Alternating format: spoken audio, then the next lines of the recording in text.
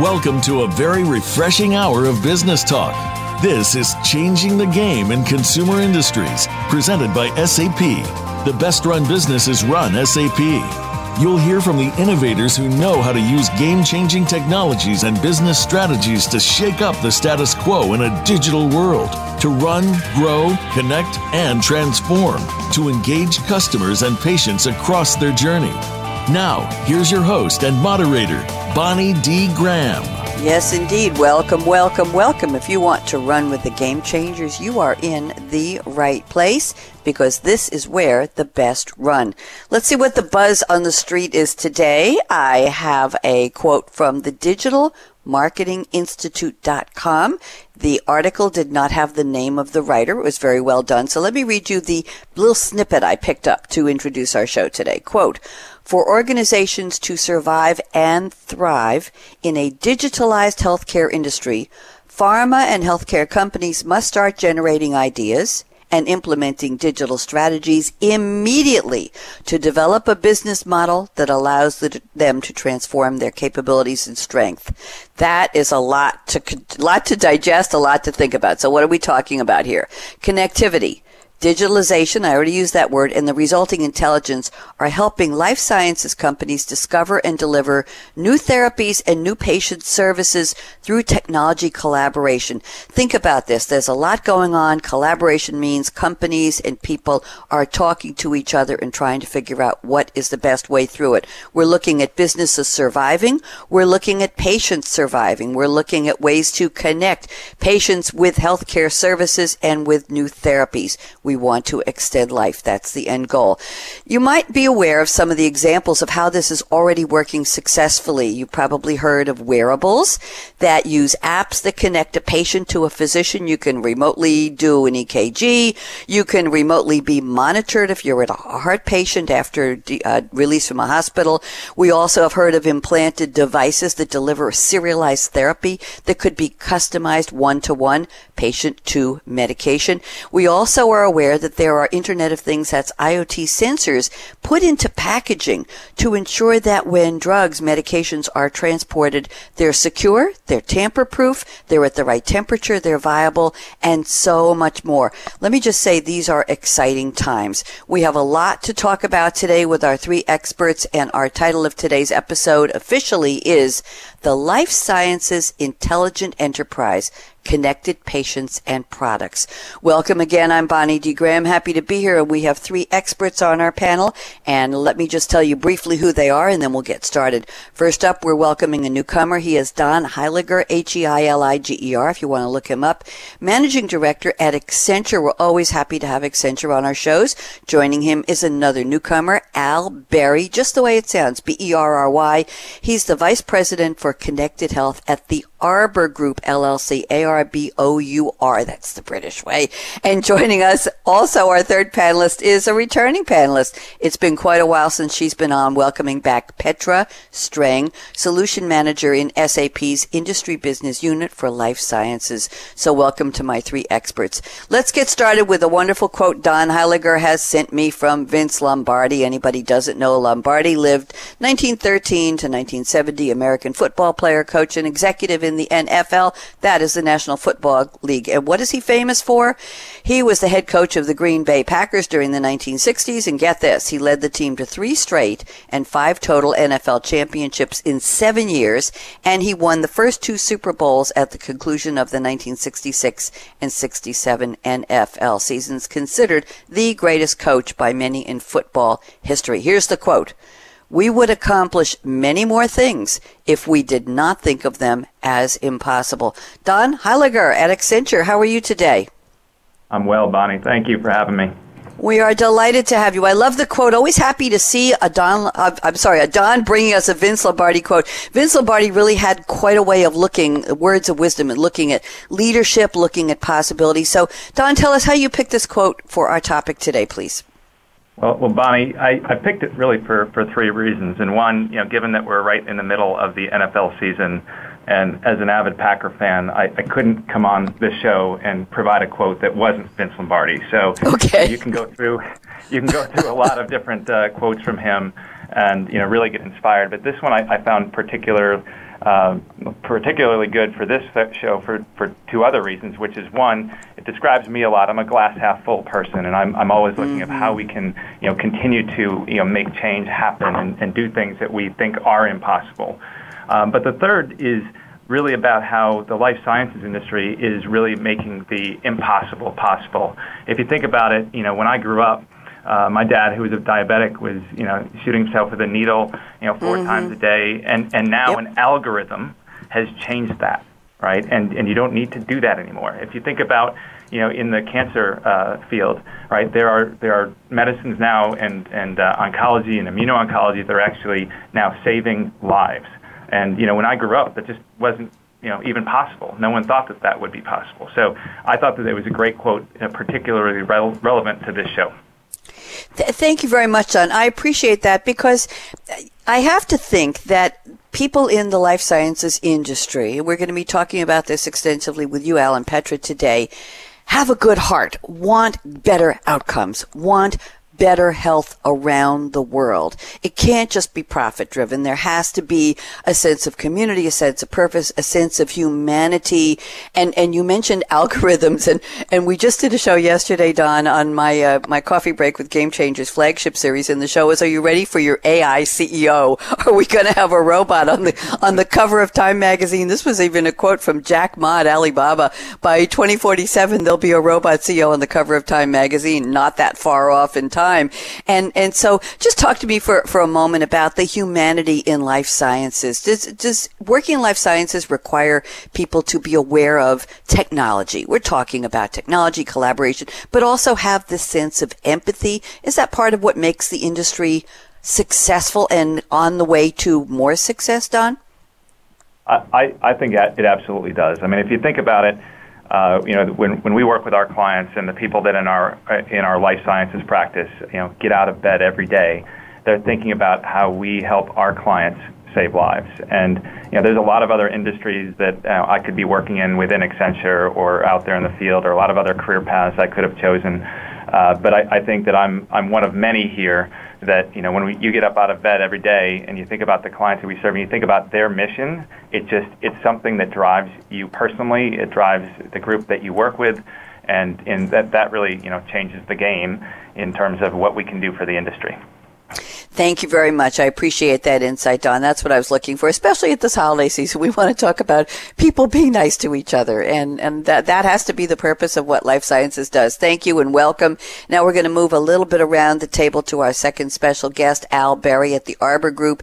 And Al has sent us a quote that, Al, this is attributed to so many people, including Abraham Lincoln, all kinds of people, probably Einstein, probably Gandhi.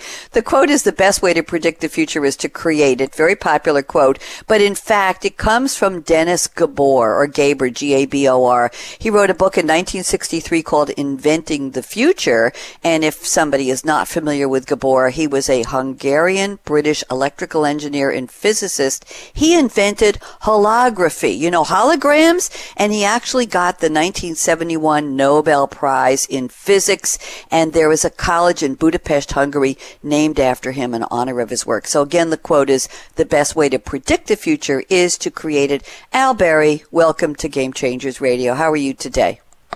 Doing great. Thanks, Bonnie. Thank you. Talk to me about the quote. Who's predicting the future? Who's creating it? What does this have to do with our topic on digitalization in life sciences? Talk to me. Yeah, in my practice, and as there are more and more connected devices that are coming up. These are going to change the way doctors work with patients. They give more information to doctors, more information to patients. I think the one side of the other coin is, hey, what is this going to do for us? Do we need to be afraid of it, or do we not need to be afraid of it? And I look at it from a perspective that, hey, this is great innovation. You don't need to be afraid of it. What you need to do is be part of it, right, and help create it. Because I think where we are going as a society, having connected devices is going to drastically impact, positive way in patient outcomes, and give doctors more information, real-time information, to make these big, smart decisions using all the tools we have now, like AI and machine learning, to make the right call for patients and to improve how patients feel and live a much better life. So when I take a look at this topic, I thought it was fitting. Mm-hmm. People shouldn't be afraid of the future. People should create it, right? And we all have a part to do in this and to help move this forward. We absolutely do, and that's an interesting point, Al. I think it goes back to individual and collective responsibility, and I also mentioned empathy when I was speaking with Don Heiliger a minute ago. Do you agree that empathy is very important rather than just being a scientist with, we used to say in the financial industry, you know, the eye shades and the green lamp in the basement when the CPAs were doing all the books? You just can't have those blinders on. You have to look at a bigger picture. Do you feel the same way about empathy in life sciences, Al? 100%. I think it is a critical piece of life sciences. You know, all my clients talk about it, and people go to work, you know, to make sure they want to have a positive impact on the patients and their communities. And I think that empathy part of it is a huge component, and I think that is what is driving a lot of people, both on the doctors, the HCPs, and the patients. More importantly, people who work in this life sciences company wake up every day and their mission is to impact life in a more positive way. Absolutely. Do you think it's an exciting field for young people to get into today in life sciences because of all of this? I'll say it, exciting new technology and the opportunities for collaboration, and to have those eureka, epiphany, aha moments, Al. Do you think that there's a draw for kids in the science field coming out of college to say, I want to work for pharma, I want to work for life sciences company? What's your thought on that? Yes, I think kids are getting more excited. I'll give you a good example. Mm-hmm. My 15-year-old daughter asked me, say, hey, I want to get into something, but I don't want computers and AI to replace me. And I said, wow, that is great. How about you be the person creating the AI and you be the person creating the computers? And she paused for about 5 minutes. She said, I think that's the right thing to do. So I think most young people are looking at it differently. And as we can give them advices on, you know, what it means and interpret it for them, I think they are going to gravitate towards that area. Thank you very much. I was looking for that. I always try to bring in the human element, especially when we're talking about digitalization. It sounds so technical, but there are people. That's right. People are creating the computers and the algorithms. There's a person at the end of that supply chain somewhere doing it. So thank you very much, Al. Pleasure to have you. Looking forward to a lot more insights from you during the show. And now let's go a little bit further around our virtual roundtable to Petra Strang, Solution Manager in SAP's Industry Business Unit for Life Sciences. And Petra has sent us a long but very, very, very worthwhile quote from Ray Kurzweil. Ray Kurzweil is still with us, born in February of 1948. I will call him a young person. I'm allowed to say that. He's an American inventor and futurist involved in the fields of optical character recognition, that's OCR, text-to-speech synthesis, speech recognition technology, and electronic keyboard instruments. He has written books on health, artificial intelligence, there's our AI popping up again, transhumanism, I don't know what that is, the technological singularity, and futurism. And here is the quote. Everybody listen up. It's long, but it's worth it. Our intuition about the future is linear, but the reality of information technology is exponential, and that makes a profound difference. If I take 30 steps linearly, I get to 30. If I take 30 steps exponentially, I get to 1 billion. Petra Strang, I love this quote. How are you, Petra? Welcome back. Thanks, Bonnie, for inviting me again. Pleasure to be on your show again. Thank you. Talk to me about this quote. I love it. I've been sitting here when I think about this quote and I read it, Petra, I look at my notes. I want to walk across the room and take 30 steps and say, how can I make those exponential? So tell me how this quote relates to our topic today. I love it. I had the same feeling when I read the quote for the first time. It just drives it home what it means, exponential growth and exponential innovation. So when I'm at life sciences conferences and I see the research and the startup companies, what is going on there, it is so fantastic. And it's wonderful to see where the combination of different technologies, of different approaches to health and healthcare can get us. But we also know that humans are not very good in predicting what is happening in 10 years from now. We can sort of think in a 5-year horizon, but everything beyond that, we underestimate what kind of changes the future will bring. So I think that quote drives it home that we should really imagine big and think big. And, just in the last 2 years, 90% of all humankind's data has been created. 90% of everything that humans have done and recorded. So that makes me very excited to live in today's day and really looking forward to the future, what that will bring.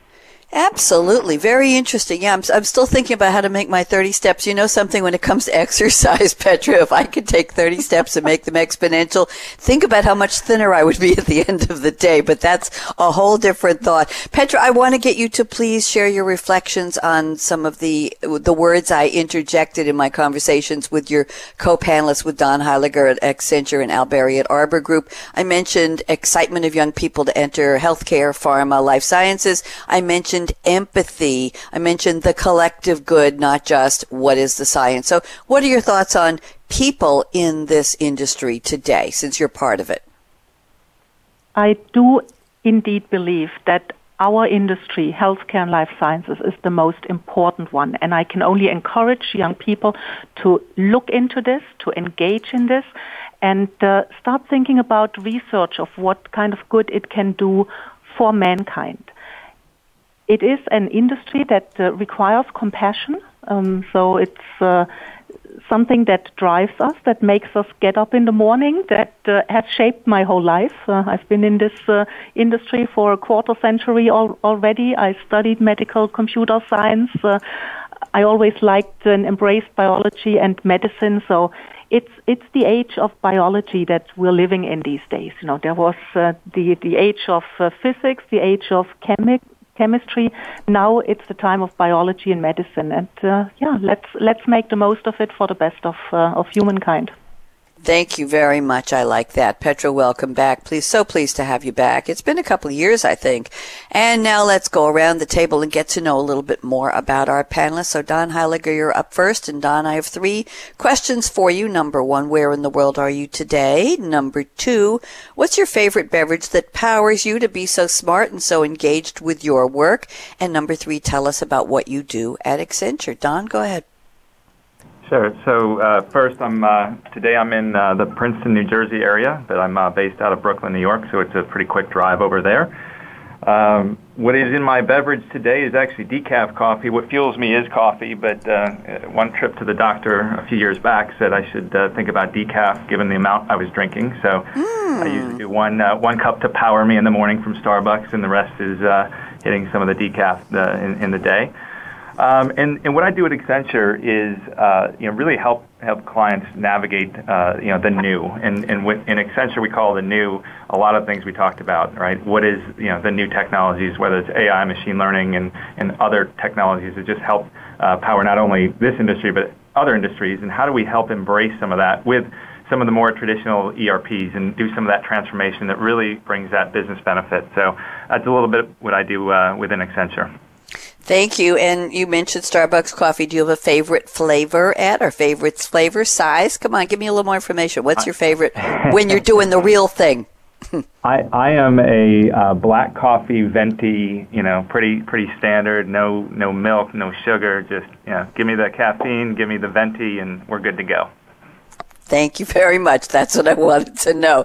Al Berry at the Arbor Group, you're up next. Al, where in the world are you today? What do you love to drink? And what is your role? And what does the Arbor Group do? Al? Right. I'm fortunately, I'm in Las Vegas today attending a conference, and I'm actually based out of New Jersey. At Arbor Group, I work mainly with our connected health practice, and what that does is we try to help companies and our clients use connected devices where we apply regulations. We help them transition and look at the regulations that around the globe, whether it's from the Food and Drug Administration, FDA, the MHRA, the EU, some of the Singapore, and how they use AI, machine learning, and ensuring the safety of these connected devices when they get into our patients. And normally they cut across a lot of various things, including, the cloud. The cloud is a big piece of it, and most of our clients are using the cloud. The latest GDPR law from the European Union. So in Accept, we help people make sure these connected devices, once they are in there, first they are built right, and once they are in the patient, they remain, they fit intended need. And we'll talk more about it as we go along, and now we'll share a little bit more facts about it as we go through the show. Thank you very much, Al. Pleasure to have you. Petra String, bring us up to date. Where are you? I know we called you. I know approximately where you are in the world. Tell us where you are, what your favorite drink is, maybe even what you're going to be drinking over the holidays, and what is your current role at SAP. Petra? Yes, I'm across the Atlantic, dialing in from Germany. In my cup, or rather my glass, I have sparkling water.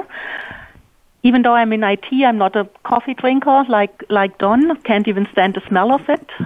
Even though I'm German, I don't like wine or beer. So that's off the table. I don't like the sweetness of soda or juice. I rather have my calorie intake with chocolate than with beverages. So sparkling water it is for me. But if you ever figure out these exponential 30 steps to lose the intake in calories, I'll let you know. We can have a second discussion around it. Yes, we can.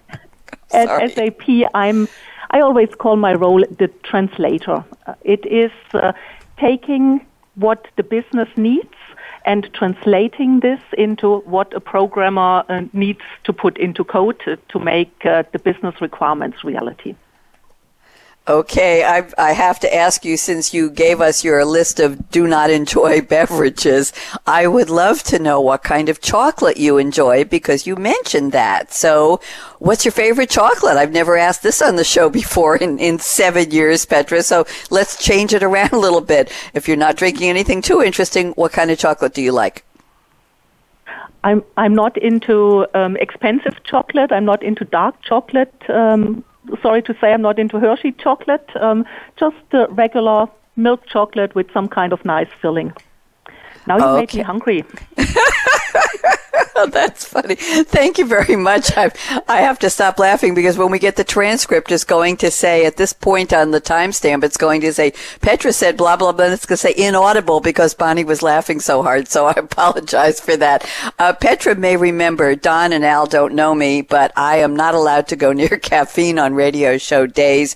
And you probably have figured out why already. I get such joy from speaking with smart people like the three of you.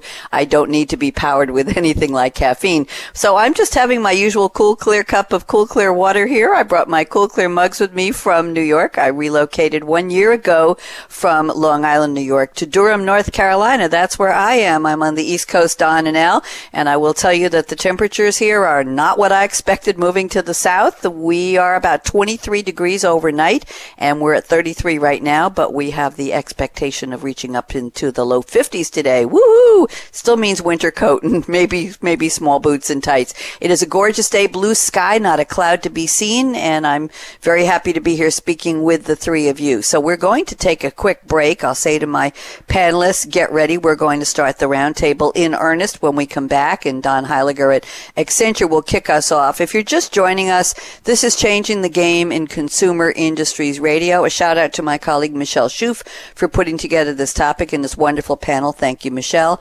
And our topic today is the life sciences intelligent enterprise. And we actually have had a recent series under the Game Changers banner called the Intelligent Enterprise. But we're focusing on life sciences and talking specifically about technology collaboration and what does it do in terms of connected patients and products. We even introduced the concept of empathy to the conversation, thanks to me, because I like to get the people part in an interesting industry for anybody. So I will say to our listeners around the world, don't even think of touching that mouse, that app, that dial.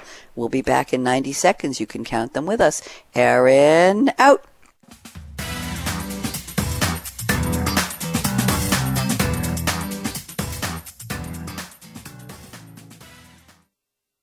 Become our friend on Facebook. Post your thoughts about our shows and network on our timeline. Visit facebook.com/Voice America. Power your digital transformation. Innovate with new technologies. Integrate them into your business and scale seamlessly as your company grows. Changing the Game in Consumer Industries brings you insights from the movers and shakers who are making this happen. We'll delve into global business challenges and cutting-edge technologies to help you digitally transform for an improved focus on the consumer and the patient. Tune in to the Business Channel to hear today's top consumer industry and technology strategy thought leaders share expert insights on how the digital economy is shaping the future of consumer industries. Changing the Game in Consumer Industries, presented by SAP. We're always talking business. Talk to an expert. Call now toll free 866-472-5790. That's 866-472-5790. Voice America Business Network.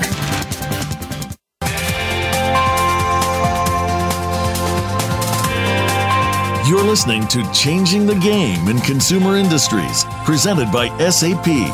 Email your comments and questions to bonnie.d.graham@sap.com. And you're invited to tweet during and after the live show at Twitter #SAPRADIO. Now, let's get back to Changing the Game in Consumer Industries. Yes, indeed. Welcome back. We're speaking about the life sciences intelligent enterprise, connected patients and products. My special guests today are Don Heiliger at Accenture, Al Berry at Arbor Group LLC, and Petra Strang at SAP. And I'm still Bonnie D. Graham, and I think I'll stay that way for the rest of the day. We're starting our roundtable specifically right now, this portion of the show. We go around and around the table. Each panelist will introduce a topic, and then we'll see what the others have to say. So Don Heiliger has graciously agreed to kick this off, and here's what Don told me in his notes before the show.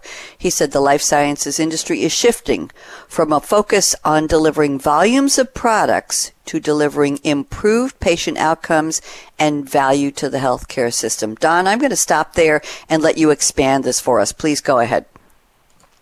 Thanks, Bonnie.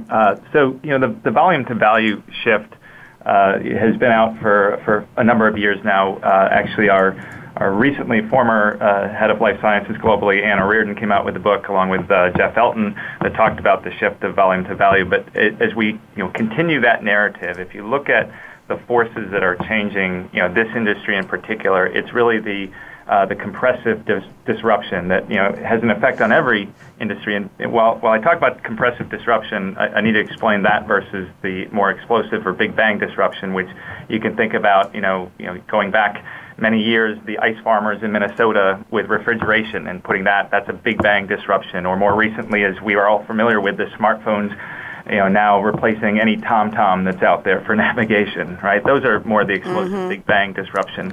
But if you think about compressive disruption, these are things that happen over 2 to 3 decades, and it's actually much longer than a typical management team of a company, which is 5 to 8 years. And what that does is it nibbles away at the profits, and when it nibbles away at the profits, it actually limits the ability for you to invest in digital. Everything that we're talking about today, as other entrants come into play, and we'll talk about that in a second, that nibbles away at the profits, and it actually limits your ability to then take advantage of all these new technologies and build the new algorithms, as I talked about, and do the research that we talked about earlier to save lives and the empathy, human-based focus here.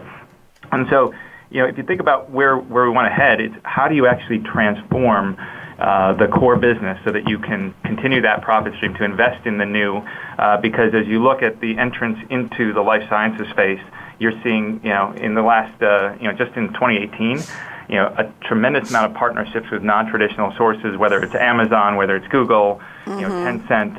You're just seeing it change fundamentally, and I think that just sets the stage to everything else we're going to talk about in the next 30 minutes. Thank you very much, Don. Let's see what Al Berry has to say about this. A lot on the table. Al, go ahead. Yeah. No, Don, thank you, and Bonnie, thanks. I think I concur with what Don is saying, and I think what I'm seeing is, we come into mainly value-based way of looking at patient care. The important thing is, like right now, we have so much data, right? In the past, we did not have a lot of data. So it was merely, a group-based kind of thinking, right, of medicine group-based. Now, because we have so much data and individualized data, and we do have the tools like AI and machine learning to process them in a fast way, we're getting more to the stage where we can appropriately look at value or individualize these products for the patients, which are yielding better outcomes, right? So the outcomes are no longer generalized, right? But the outcome based on the tools and the data we have are able to become individualized, which actually improve the value chain proposition for each individual patient.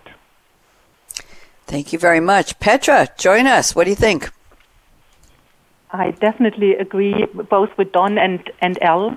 There is a tsunami of a digital transformation, a big change coming in and hitting our industry. Other industries have certainly faced this before us, media at the very beginning. It is a change from a product-based company, so from a pill or a medical device thinking to initially what kind of service offerings do I need to provide to my patients around it. And nowadays, as Al has already mentioned, to look at data, at intelligent processing of data, of gaining medical insights from it for better patient treatment. So the acknowledgement that data in itself has value and that I need to adjust my business processes around it, that is something that some companies are still struggling with it. Thank you very much. Don, we do have a minute for you to chime back in. Any thoughts on what your co-panelists just shared on your statement? Don Heiliger? Well, yeah, I mean, it was great to get their insight because it just built off of what we had started in the conversation, and I love their perspective because it's very much in line with what we're looking at in terms of the wise pivot, which is how after you transform your core business and you grow your core business to make sure you continue to do that with very profitable growth. But how do you actually scale the new business? And the new business is exactly what both of them talked about. You've got the different services that you offer, the different technology capabilities that you offer, and that's that wise pivot. You need to make sure you're doing all that in a very thoughtful, planned way. Because if you grow the new without taking care of your old business, right, you're only going to have the new, and you're not going to have that growth of the profitable revenue stream. So I think both of them expanded on it very nicely and fits very well with how we're thinking about this change for the life sciences companies. Thank you, Don. Appreciate that. Al Barry, moving on to some statements you sent me before the show, and with your permission, I'm going to combine two statements because I have a place I want to take this conversation. You say ensuring that the connected devices continuously perform as expected, will be critical for HCPs and patient safety. But then I want to move to your next statement, ensuring the security of data as it relates to connected devices is also important. Think of what would happen if a hacker gets access or takes control of a connected device, which could be harmful to the patient, I'm assuming to their reputation, to all kinds of questions of who is going to do what with that data. So, Al, can you please talk to us about these connected devices and where are we with security, with continuous performance, with reliability? Let's do if you don't mind, a health check on where we are.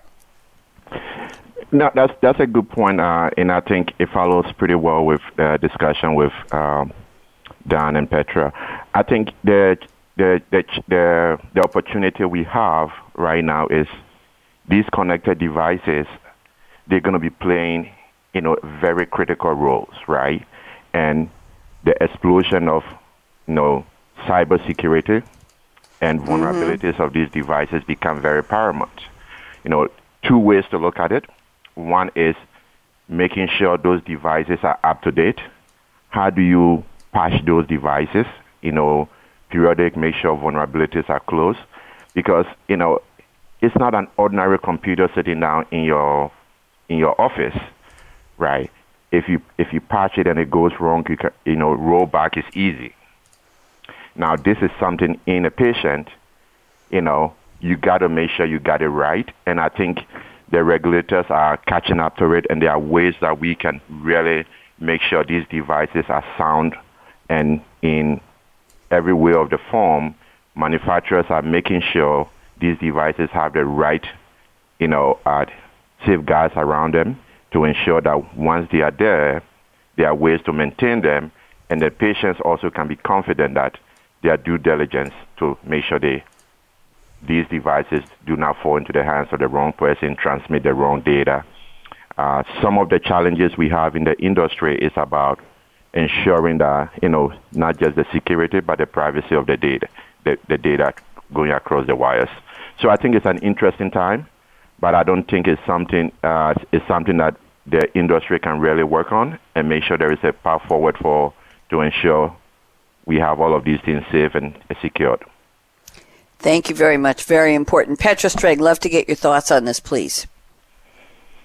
It's a very, very important topic. And in fact, last year the FDA brought out a warning that an infusion pump could be manipulated remotely. So that can be very harmful to patients who rely on the amount of liquid and medicine flowing into their body to be accurate. Therefore, when you set up such devices and e-health scenarios, it's important that you have institutes and devices that you can trust, that are secured from the very beginning of their design, of the interfaces, the device design, the touch points to the data storage information or platforms. Because, in fact, there are indeed people out there who not only want to test it out how far they can go the technology-wise, but really with the harmful, malicious intent of doing harm to patients. And these kind of things you have to stop in an organized way, and you have to constantly monitor the security and assess what are the best strategies to enable such kind of e-health scenarios in the best possible way, keeping hackers and such kind of harmful intent people out. Thank you very much. Not easy. I remember my daughter is a physician, and she is so thoughtful about HIPAA, not even mentioning a patient's name when she's sitting in a restaurant or anything to do with anything. She just is so careful about protecting privacy. I remember once when my mom was in a hospital in New York, I visited her. We took her to the emergency room, and something was wrong, but they diagnosed it quickly and got her back home that day. But I remember getting in an elevator, and two physicians were talking about one of their shared patients, and they did everything but give me the patient's social security number. I had the name, where the patient was. They just in an open conversation. So data privacy is an interesting thing. I'm going to bring you in on this, Don, in just a second. Data privacy is interesting because it really comes from verbal conversations. That's where we didn't have it, and written forms, right, being shared. I remember being in a waiting room with a family member, and over a loudspeaker they called her name, that she was the next one to go into the examining room. And I thought, seriously? You're calling people's names over a loudspeaker so everybody in this busy hospital knows who's here? What if? Don, love to get your thoughts on privacy. I know we're talking about the digital form of privacy, but it's a much bigger picture, isn't it, Don? Yeah, you bring me back home to my childhood, waiting in the waiting rooms, and exactly like you said, the names over the loudspeaker. And we've got 20 more minutes, but I think we could go on for 2 days on this topic. Yep. But just to maybe summarize, Bonnie, one, I totally agree about the security piece. I mean, you're seeing not only in our business, but in business in general, right? The attention that security is getting to the C-suite is, by far more than ever right now, because of not only this industry, but everything you see in terms of privacy and security. So that is going to continue to be, a focus of the C-suite on down, and something that they're driving.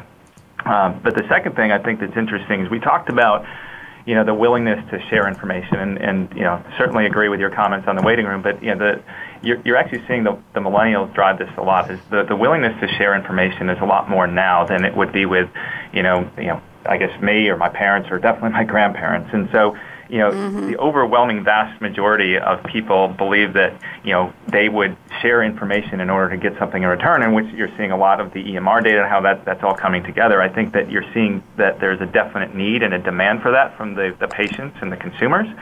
And that, I think, is changing the way that the regulatory bodies are also thinking about it. Al mentioned that. And I think that they need to continue to evolve their thinking and how to bring more of this to life so that we can get better outcomes. Because if we share more and get better outcomes, I think the vast majority, as I said, would sign up for that, especially as the millennials can continue to come up.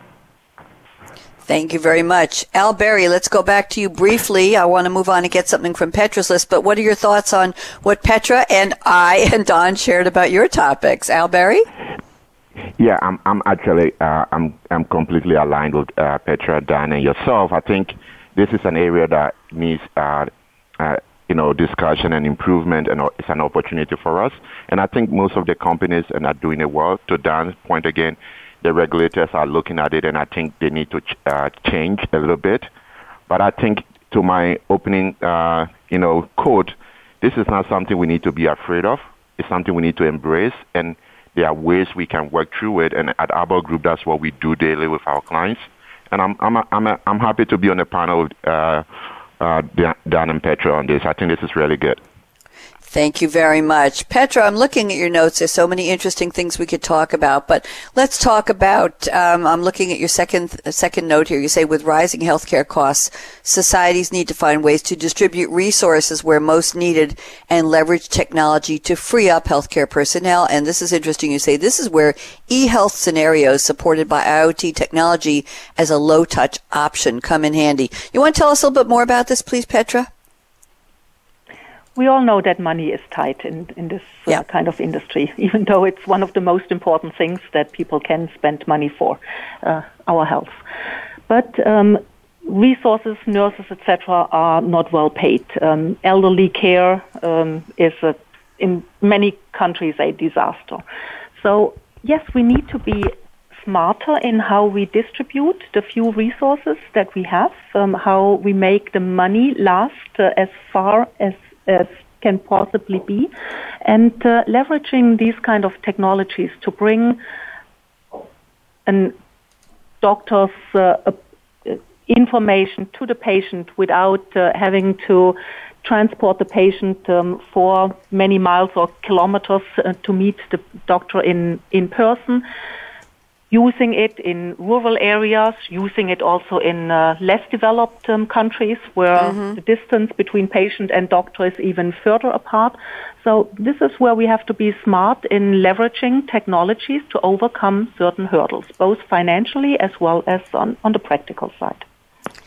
Thank you. Very, very interesting. Let's talk a little bit about that e-healthcare and about this distribution of limited resources, whether it's money, whether it's personnel, the opportunities. Of course, this entails patients cooperating, agreeing to the devices if we're talking about embedded devices, using them if we're talking about wearables. We're talking about being in touch with the technology, whether it's Wi-Fi or Bluetooth, to be able to transmit the data. We're talking about the availability of trained personnel to read the data and respond if it's an emergency situation.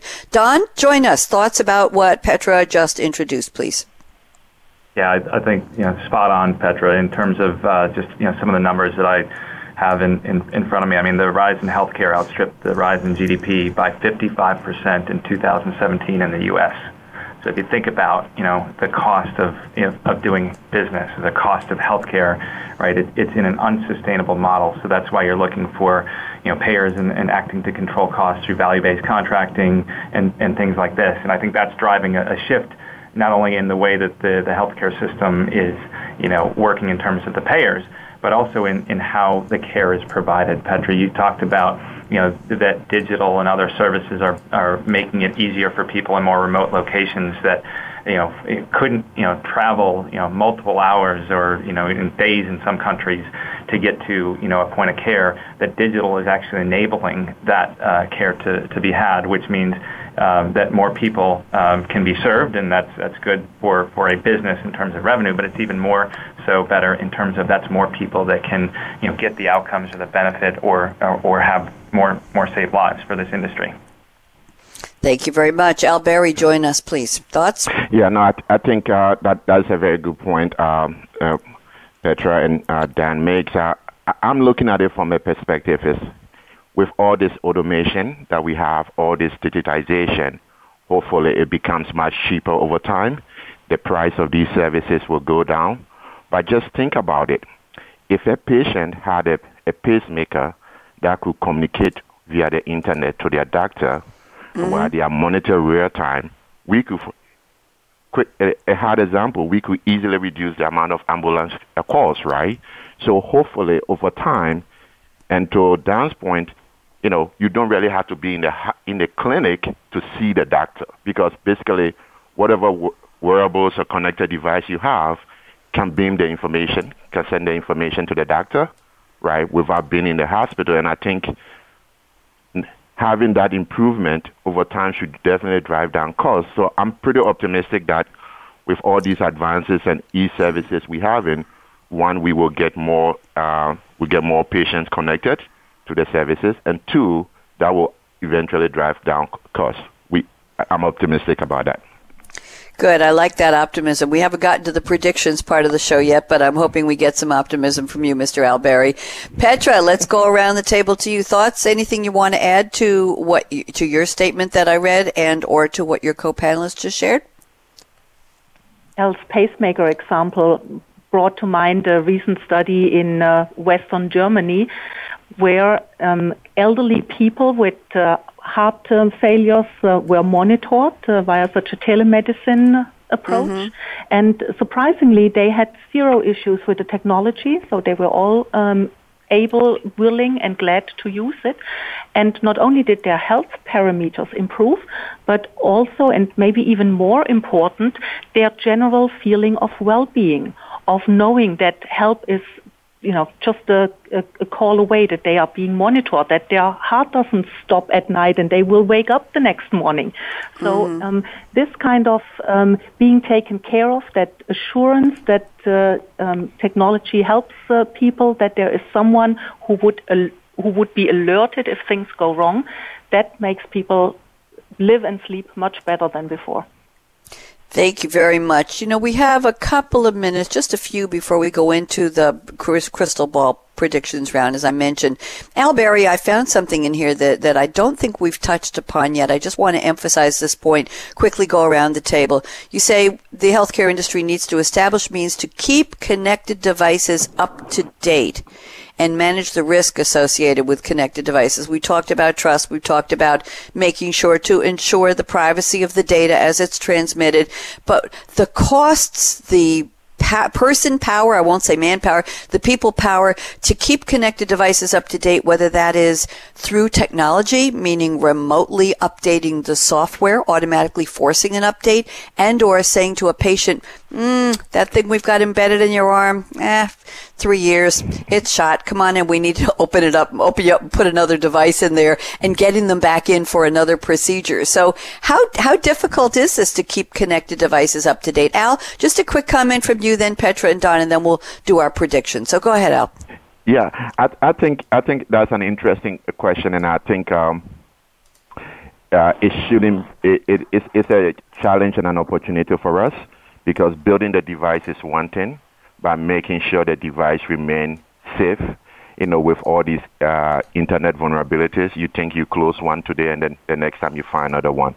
I'm hoping the goal will be to be able to find a good way to do it electronically, unless it's really needed to before you go into the hospital. But I think it's a solvable problem. We have so many tools and so many ways to approach it, and I'm excited about it. Thank you very much. Petra, your thoughts on keeping these devices up to date seems very important. What do you think? Indeed it is, because nobody wants to be cut open again just to, let's say, replace a battery or update the next software version of an implant. So I believe we're just at the beginning of the innovations in this area. When you think of watches that are either solar powered these days, or with the movement of your arms, the batteries get recharged. I mean, this has all happened quickly and almost unnoticed to the majority of us. So I have very little doubt that such kind of innovations will find their way into the medical practice and into the medical devices as well, and that in a couple years from now we won't even struggle or have to think about how to deal with updates, battery life, and making sure the medical devices stay up to date, and the implants as well. Thank you very much, Don Heiliger. Get ready for your prediction, but first, what are your thoughts on keeping connected devices up to date, Don? I totally agree with where it's heading. I mean, if I go back even to the quote, right, it's, imagine what we can think is impossible. Imagine if we think it's possible, right? If I would have imagined the smartphone 15 years ago, I still would have, imagined that any updates would have been to plug it into the computer and get it updated, and now it happens, automatically. Or if I, get a new iPhone, I just go in and it updates from the cloud, right? And so I think, looking at that and looking at, where things are heading, couldn't agree more with the two other panelists we have here. Thank you. Don, 60 seconds. You're up. Talk to me. Predictions. What do you see coming up or down the pike, up or down the stream of the road in terms of healthcare, connected patients and devices, the life sciences, smart enterprise, intelligent enterprise? Don, 60 seconds. Go ahead. Yeah, and I think let's just expand on that topic. I think that, 75% of all patient visits into the hospitals of what they do today will go away in the next 5 to 10 years. If you look at now, even with the advent of some of the EKG readers on the latest Apple Watch, right? You look at the need to go in for checkups, right? You're going to see just more and more being able to be done, and that's going to change, as we talked about, the ability to reach remote locations. It's going to change the way that we price. It's going to change the way that companies have access to a much broader set of patient populations and treating previously unmet needs. So I think you're going to see a lot change in the next 5 to 10 years, and it's going to be the people that are leading in digital that take advantage of that. Thank you very much. Al Berry, 60 seconds. Predict. You're up. Yes, I think in the line of Dan, I think in the next 10, 20 years, connected device will be very prevalent. We would have found a way to make them secure and safe, and this will radically change the way medicine is practiced and will improve the patient outcome. Just imagine how many patients will be able to be connected to their doctors real time, and the improvement that doctors can real time give to patients. I think that would be that's where we are going to be soon. Thank you very much. Petra Strang, predict. 60 seconds. They're yours. I believe that in the future it will be completely natural for us that medicinal product data, device data, patient's health data shall be connected, just like, it's natural for us now to use the GPS when we start the car. In fact, I think of it as a medical GPS that helps us find the way through the treatment jungles, to predict when there is a traffic jam or a health issue up front, find a way around it and bring us home safe and sound. That's where I think we're headed, hopefully, and hopefully very fast. Thank you. Lots of good wishes in there. I hope the three of you are looking forward to a wonderful holiday season. We're just about at that cusp now. We just celebrated Thanksgiving last week here in the U.S. And Petra, do you have something like Thanksgiving you celebrate in Germany? Quickly tell me. Not to celebrate, but of course we have a Thanksgiving which is celebrated more at homes or churches, but not like, for you it's almost like a small Christmas. That's not quite as important for us. It's an industry. It signals it's time for Christmas music on all the radio stations and for people to put their trees up and their lights outside. That's all I'm going to say. I want to thank our three panelists. It's been a real pleasure getting to know the three of you, and Petra, to have you back. Thank you so much. So I'm going to say a shout out to our engineer extraordinaire, Aaron Keller at the Business Channel. I'm going to say another shout out to my colleague at SAP, Michelle Schoof, for putting together a wonderful panel. Michelle, this panel really rocked the topic. Wonderful people. Thank you so much. And I'm going to do my call to action. Here we go. Fasten your seatbelt. What are you waiting for? Go out and be a game changer today. Just like Don Heiliger at Accenture, just like Al Berry at the Arbor Group LLC, and just like Petra Strang at SAP. Bonnie D. Graham signing off. Talk to you soon. Bye-bye.